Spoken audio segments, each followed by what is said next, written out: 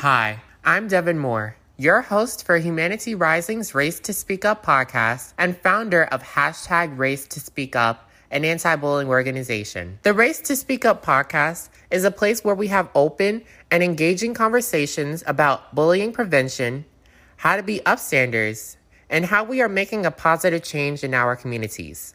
So the question now is, how do you race to speak up? Hello and welcome to the Race to Speak Up podcast. I'm your host, Devin Moore.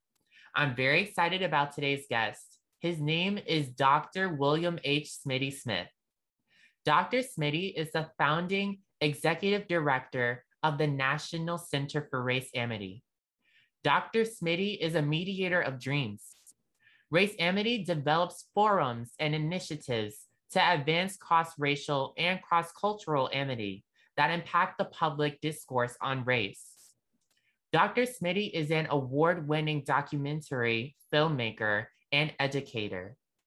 He uses the fantastical medium of television to mine underrepresented narratives centered on racial justice and reconciliation.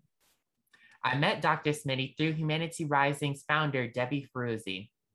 Smitty then served me a great honor by inviting me to be a guest speaker for the Race Amity National Conference, both in 2020 and in 2021. Welcome, Dr. Smitty. How are you? I'm well and so happy to be here with you this afternoon. Awesome. I'm happy to be with you too. Now, as the founding executive director, how did your journey begin with Race Amity? Well, my journey with Race Amity goes back decades, but my interest, it's a part of actually my belief, my spiritual beliefs, and I'm a member of the Baha'i faith, and the central tenet of that faith or central teaching is the unity and oneness of the human family. So as a part of the theology, we are driven to try and pursue that. So my interest spiritually is the unity and oneness of the human family. And what I've tried to do is align my life with that belief, though not always easy to do. So that's the course that I'm on.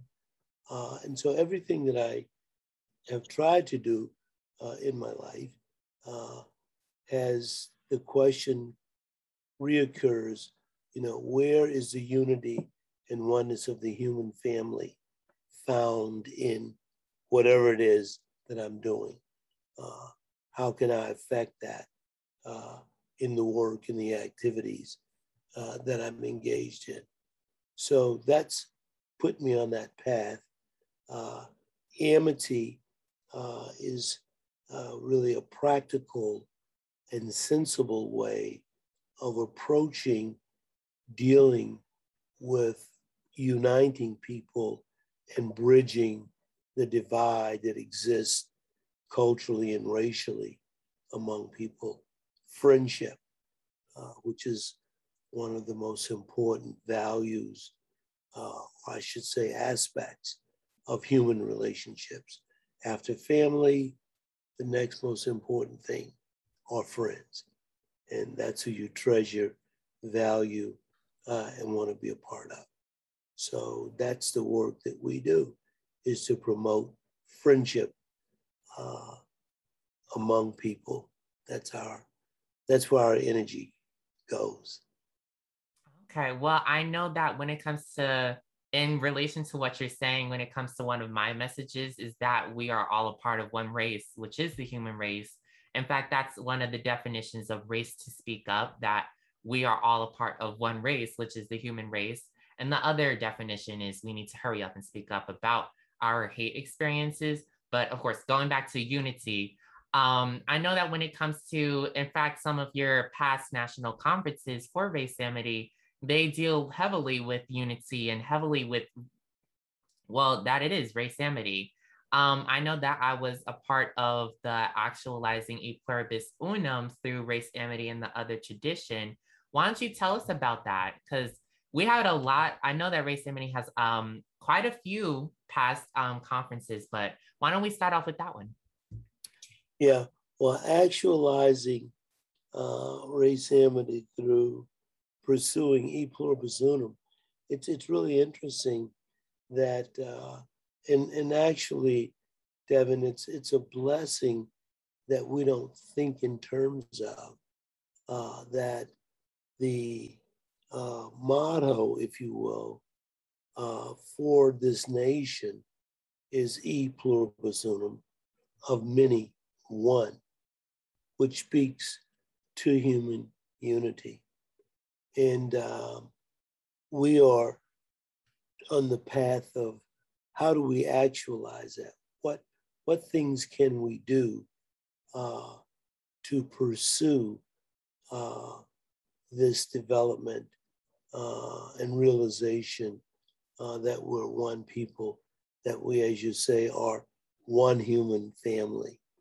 Or said in other ways, we say that, or we use the quote, the earth is one country, and mankind its citizens, and trying to pursue that. But the getting our arms around that, first of all, is to, we need to have a point of reference. And that's interesting to the approach and the work that we do at the National Center for Race Amity. And that is, we try and examine and expose a very underexposed quality in American society and in American history. I know you're a student of history and that you like history. And you, perhaps as so many other people who pursue history, who are interested in the chronicling of the development of our nation and the things that have happened in this country as well as in the world. We often, with regard to race, the history of race, we spend a tremendous amount of time, and as we should in some instances, studying all of the things that have developed historically to impact race relations. And overwhelmingly, that study and discussion centers on the horrors of racism and the tradition of oppression that is woven throughout our nation's history. We're all well versed in this ugly history of oppression and inequality that has taken root and been practiced in the development of this nation. What we are very much not familiar with, and what is so important to our existence as a national community, and in fact, that's so important to the fact that you and I are having this conversation right now, is that in our history, there has always been a parallel counterweight, a moral counterweight to racism. That is, in our nation, there's always been present a moral pushback to racism, this counterweight. And this counterweight, this moral pushback, has been formulated by groups of people, sometimes small, sometimes starting small, but growing into real large movements of people coming together in friendship, in loving cross-racial and cross-cultural friendships to push back and make change. It's always existed in our nation, but we pay very little attention to it. And it actually doesn't allow us to be familiar with something that's so important to us as Americans. That is a strength that we're totally unfamiliar with. So we spend our time examining this moral counterweight that's always existed. The abolitionist, pre-abolitionist movements where people came together, and we tell those stories so that people can actually know this history, because we're ignorant of it. And we do films about it because we find that as a powerful medium for sharing information, obviously over large groups of people. We start the 5-part series, 5.5 hours, American Stories, Race Amity, and the Other Tradition. But we start to tell those stories so that people, our community, our national community, that people realize that this is just not something that we're dreaming up or creating this whole idea that, oh, that were these things that were happening. We document them and see what the impact has been on our society. So in a nutshell, this work, we try and demonstrate and get people to feel good about who we are in terms of our positive qualities as Americans, that we look at the embrace of what we call the other tradition that's in our society.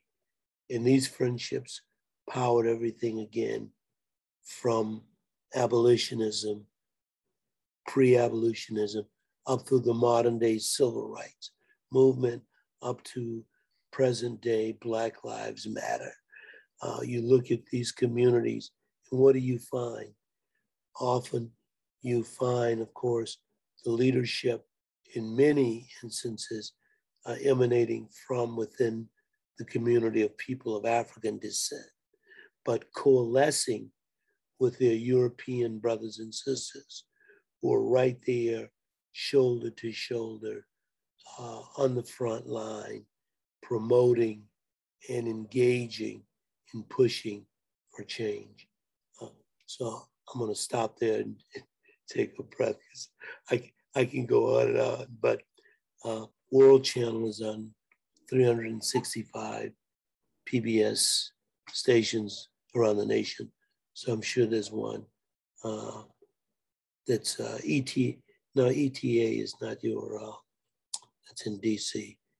The World Channel affiliated with the PBS station out of New York City. I'm sure that service is out to Long Island, where you are. So I'll stop for a second. No, you're giving such great information. I'm just listening. Okay, Dr. Smitty, what's the importance of knowing one's history? Well, the importance of knowing history and knowing our particular history, cultural histories and so forth. If we don't know who we are, one, we are bereft of knowledge of what we've overcome, which is a powerful, powerful psychological incentive to who we are and what we do and how we act. It's also important to the knowledge of our history an hour, I'm saying in this particular case, talking about if we do a narrow focus on the history of people of African descent in this country, in America. It's uplifting, it's strengthening, it gives hope. I mean, there are oft times, Devin, when I think about the history of my ancestors and my immediate ancestors, I mean, my great-great-grandfather, for example, we talk about all the horrors of things that are perpetrated against people of African descent today, brutality, both direct as well as guileful policy making and other things to suppress rights, all those things. And I look back and I look at my great-great-grandfather and the time in which he lived, that who would imagine the things that in his day, what could be possible a short 100 years from then. And I'm encouraged by the strength of character of that group of people to have a forward, optimistic look toward change and pursuing it. And I think one of the ways that thought is demonstrated just so powerfully, or has been to me, has been, I did a film, PBS film, The Invisible Soldiers, Unheard Voices, which is the documentary on African Americans who served in World War II, the greatest conflict and most world-shaping conflict, period, in the world's history. And in that film, we interviewed so many African Americans, men and women who served in that war. And the treatment that they received being a part of the military, and just the incredible prejudices that they endured just to serve, just to fight against Nazism and so forth. And one of the questions, Devin, that I would ask these soldiers, these old veterans of World War II, because they talk about how they were treated, man. In places like in Louisiana, they were confined to barracks, and their jobs principally, along with their basic training stuff, they had to clean the latrines of the white soldiers. I mean, that's just gut-wrenching and disgusting. And you say, well, damn, why would you do that? Why would you do that? And almost in every instance, when we ask the question of why would you take this abuse to serve this country, and when people were treating you in such a manner, and almost inevitably, the answer, not verbatim, but came under this umbrella, they would say, because we want to make it better for somebody else. We want to make it better for future generations. We feel this sacrifice will advance the opportunities of others. So the courage and the sacrifice to be humiliated and doing all these things so that we can make it better for somebody else. Knowing that history, knowing, that these people served under such circumstances is inspiring. So that's one of the reasons. Another reason is that knowing one's history as individuals or as a community is empowering. So anyway. Okay. No, I completely get what you're talking about. And that leads me to my next question. So, Dr. Smith, you are a very knowledgeable man. Do you think that if these many, you know what, let me rephrase it. So, when it comes to many of these systems in history, they're unfortunately built off of racism. And what I mean by that is when it comes to school, jobs, even housing, healthcare, police, like so many different systems are built off of racism and segregation. So if these systems in history and also going off of that, it trickles into modern day society and you can see it. But if these systems in history weren't built off of that racism, that discrimination, that segregation, if it weren't built off of that, do you think that there will be a lot more unity in the world? Absolutely. There's a quotation that so powerful is the light of unity that it can illuminate the whole earth. And here in this country, because of the severity of the oppression and the division that racist practices have created in this nation,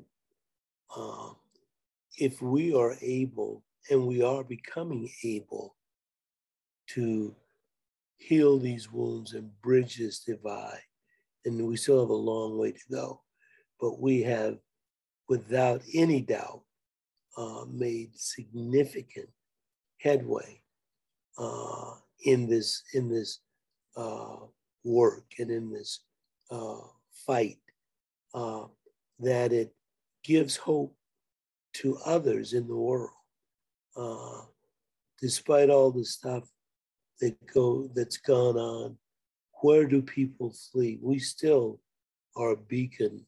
We, meaning this nation, is a beacon of hope to the oppressed, the despised, the dispossessed around the world.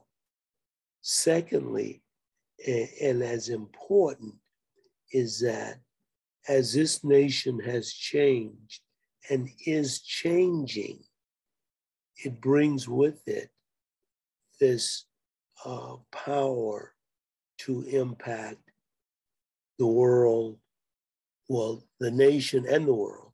And one of the huge points of disconnect, I think, from my point of view, in American society, is the threat to the quickly diminishing majority, cultural majority in the country. That is, we all know that there's a shift from this being a Euro-dominated society and culture, that it's rapidly moving in the other direction.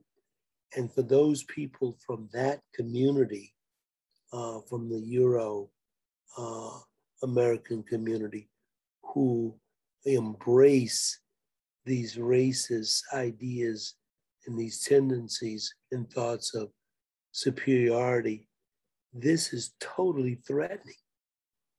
I mean, it means basically what it's saying is that the end of this dominance is quickly approaching, and they are petrified.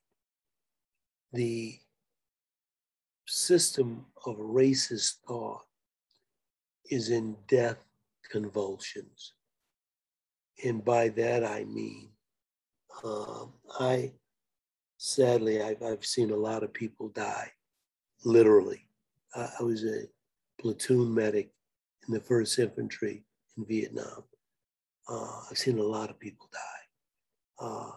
And I've seen people die in other instances that I need not I will go into, but there is a thing about death that's true. People go into death convulsions. They convulse.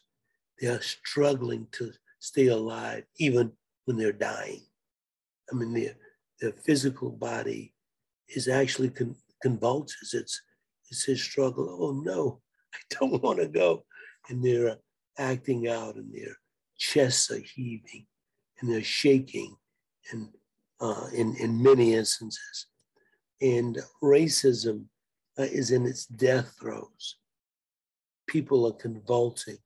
It's coming, and there's oh God, they're fighting, they're struggling. They're doing crazy stuff to try and survive and not come victim to this racism. And in some instances, and from my opinion, that's why people are doing all these insane things to protect.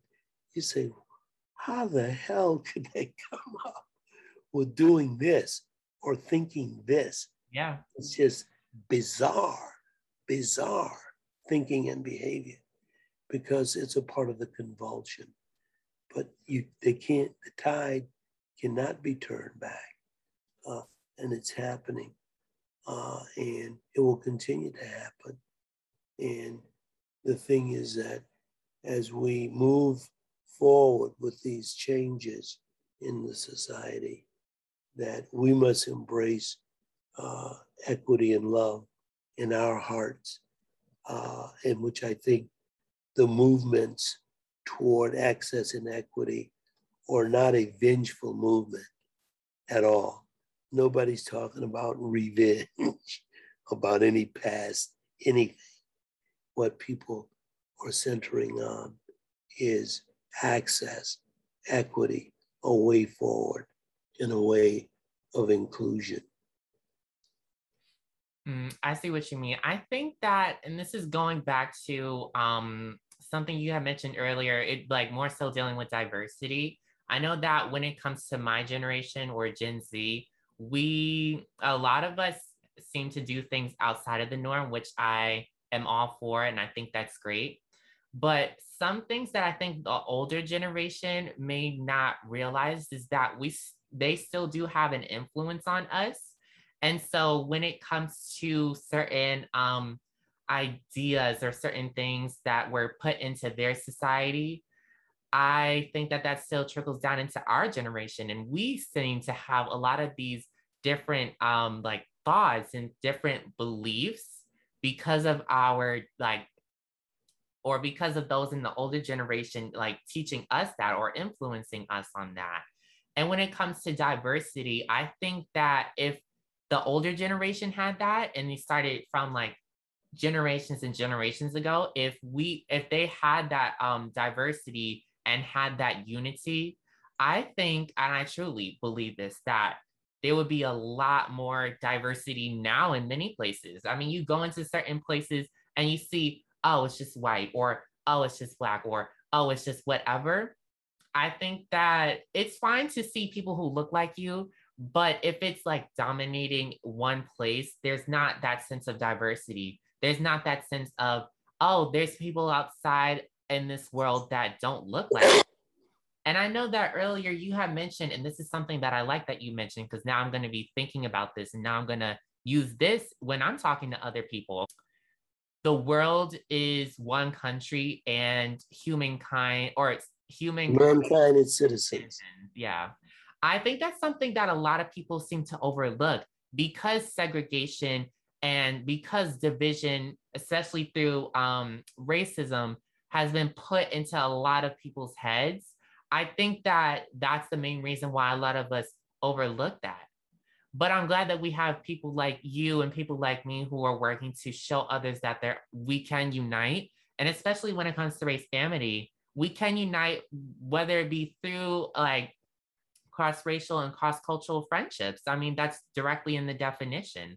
I think that's something that a lot of people need to truly not overlook, take a step back and realize, or for the older generation, and I'm not only talking about them, but I'm just like, in this instance, I am.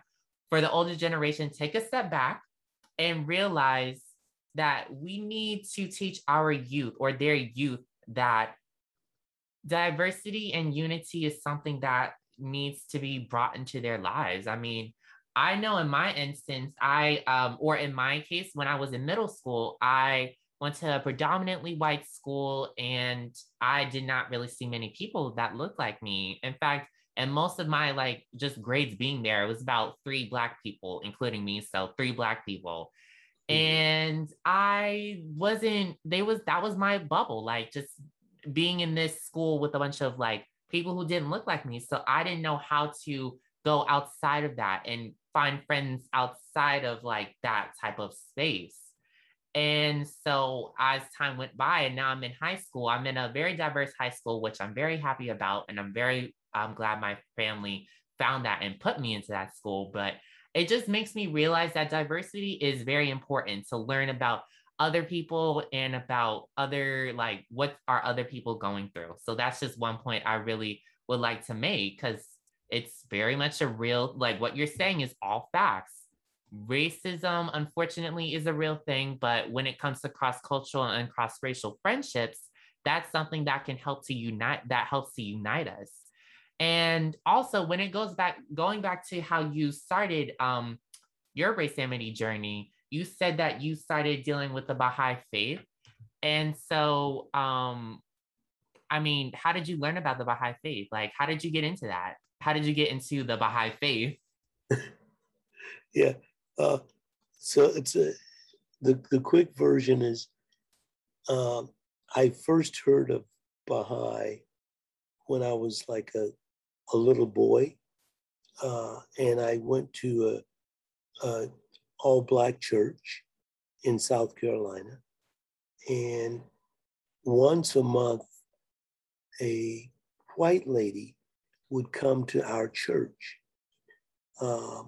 one Sunday a month, and she'd stand up. She'd come to the Sunday service, and she'd stand up and she'd say her name, which was a part of the church tradition.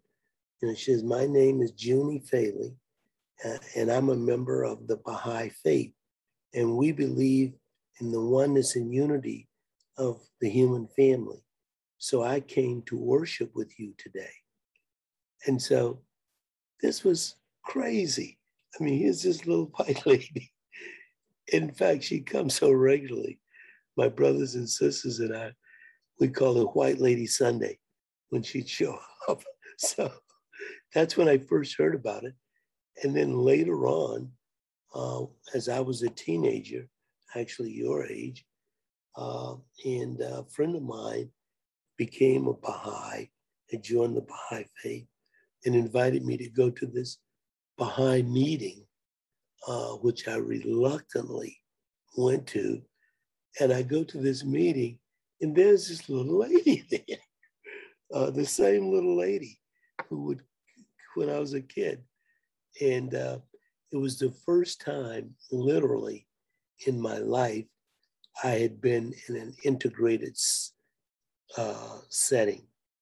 This meeting was held at someone's home in South Carolina, and it was an integrated gathering in this living room. And I looked around and I saw these Black people and white people sitting there together, and it was like crazy. And I happened to see one of my grandmother's best friends who went to our church. She was there. And so that gave me a feeling of relief. I said, "Phew, boy, Miss Heard is here. It must be okay. You know, it's not a bad place." And so that demonstration of this belief and this practice fed my interest in finding out more about what is this about, and to investigate Baha'i. And I investigated the claims of Baha'i, and particularly centering on the central principle, the oneness and unity of the human family, and the unification of the world, the people of the world. And so that led to my enrolling or becoming a Baha'i when I was in high school, actually. So that's a quick story of it. No, that's interesting because I know that I found out about the Baha'i faith while I was in high school because I met people through Humanity Rising. I have learned about people even through Race Amity. So when it comes to like these different platforms and when I actually got started with my Race to Speak Up journey, that's when I started finding people who deal with Baha'i and their beliefs are something that I believe in, which is why like I'm more so into the Baha'i faith. I mean, I'm Catholic, but I'm more into Baha'i faith and their beliefs. So that's just something I wanted to say about that. But yeah, that's just something I've also kind of really learned about in high school.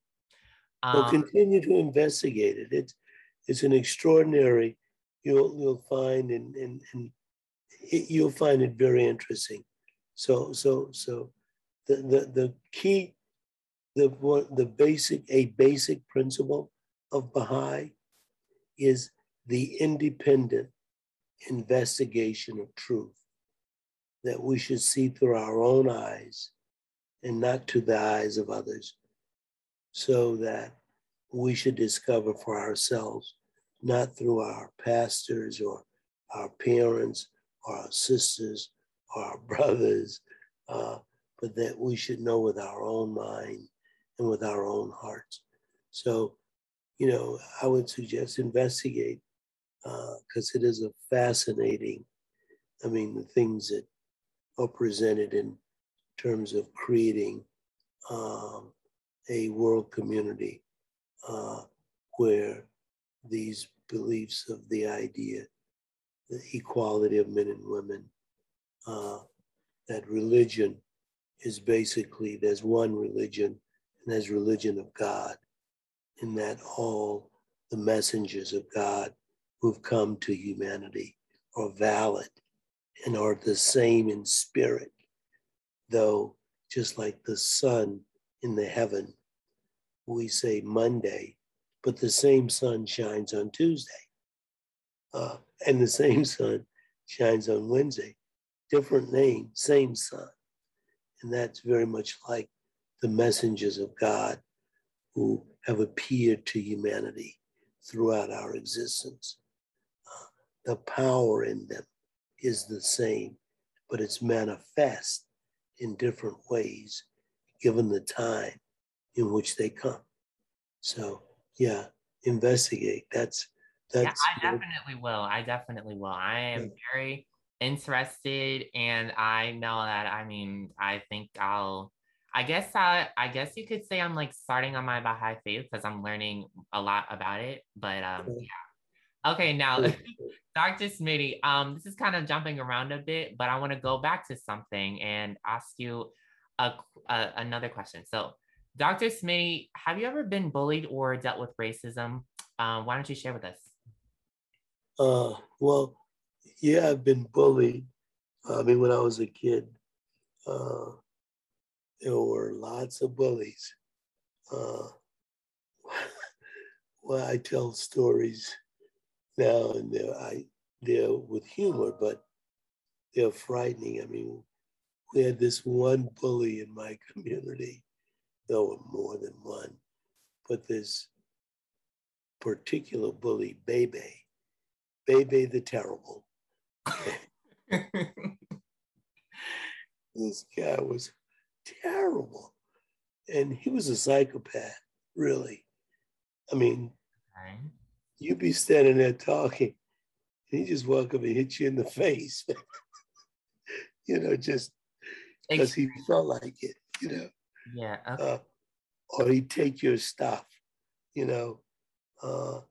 or he'd say, if you're sitting there eating a bag of chips, he'd say, I know you want to share those chips. And you give him your bag of chips. I mean, because of, if you didn't, you were probably in for being punched out or whatever. So I experienced a lot of bullies, and quite frankly, my coping mechanism was to dodge whenever I knew Bebe was in the area. I would definitely not go around or join that conversation or, be a part of that. So that kind of physical bullying didn't have so much psychological bullying, which is a terrible way of being bullied as well. People psychologically bullying you and through put downs and, putting a person in a position of scorn or whatever. So yeah, I experienced bullying and then was able to move away from it by being fortunately in circles where people liked me, which is because I was an athlete and stuff, so I didn't get a lot of harassment in that way. But yeah, racism, of course, being just a young Black boy, experienced racism growing up, and even beyond growing up. I mean, even as an adult, but not taking that monkey on my back. In other words, trying to look at it from the point of view as that's that person's problem. And I'm not gonna wallow in being the victim of that. I'm gonna keep doing what I gotta do. So yeah, have experience in both of those things in my life. I see what you mean. When it comes to the bullying and your bully just doing some random, more so kind of crazy acts of rudeness, I am sorry to hear that. And as far as the actual racism that you went through, I'm sorry to hear that as well. I know that when it comes to when it comes to bullying, but my experience also as a Black person, especially in America, I went through some racist cyberbullying. So I know that I guess the more so basic way to describe it is a punch to your gut, or just, it's nothing good. It's nothing good. It doesn't feel good. It's not something you will actually want to be like, have it a part of your day. But even through that, we still have people, again, like you, who, when it comes to race amity, are working to create a safe space or let people know that they can also create a safe space. But race amity is a place that not only educates you about cross-cultural and cross-racial friendships, but it also allows for you to hear from others who are working to create a more unified and in all, just more peaceful world. I am very much happy that I am very glad that I was a part of the race amity conference, both in, again, 2021 and 2020. I remember when I got that. This is just going off of like just a quick little story that I'm going to tell you. So when Michelle called me, she was like, Devin, hi, do you want to be on the race amity again? And I was like, oh yeah. She was like, I picked up the phone. I was like, hi, Michelle. And she was like, hi, Devin, how are you? so Race Amity is going to happen this year again. Do you want to be a part of it? And then she asked me about the student panel as well, and then just having my own thing. And that worked also better because I was able to do that with as far as like having my own thing or having my own session. I did it with two other Humanity Rising ambassadors, Faith and Evelyn, who it was just a great conversation. I noticed with well, I mean, just in general, when it comes to Race Amity, it was a great place to just like be comfortable in talking about not only racism, but just talking about, friendships and like how can we, unite. I mean, the main word that we both keep saying is unity. And then we also bring up diversity and, of course, like racial friendship or cross racial friendships. So I just want to say thank you as far as that. Like when it comes to Race Amity, I'm very happy to be a part of that. Well, we thank you, Devin, and I mean that sincerely, because what we're doing, my generation, we're scrambling and trying not to panic. We're looking for our replacement, and that's you. I'm serious. We're looking for our replacement. And so we're so happy. We're just delight when we find young people who have the energy, the creativity, and the interest in engaging in this work.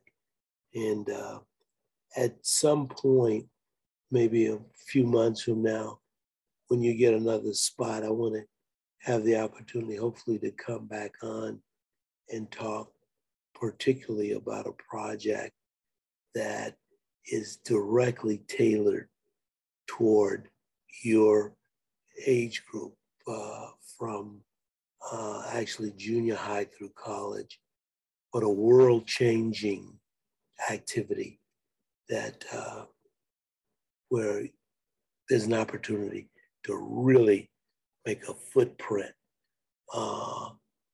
internationally in terms of race relations, unity, and amity, and which provides a forum for people literally to come together with different background interests, but with a common theme.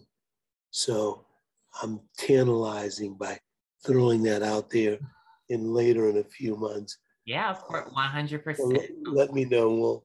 We'll come back and talk about definitely that particular project and program. And I think you'll find it interesting, and your listeners and viewers will as well. Definitely. What has been the most rewarding part of your journey? The most rewarding part of this work has been to see it gain momentum and to see people from across the board, different races, gender, sexual orientation, presence, everything coalesce and be stimulated and become hopeful about the opportunity for us to be one human family and to move forward to establish access and equity. That's been rewarding. And I have seen really a tremendous trajectory of this as more and more people see amity as a means of bridging the divide, as opposed to strictly blame, grievance, and rejection. So that's what I found most rewarding and find rewarding. Well, thank you so much for sharing with us, Dr. Smitty.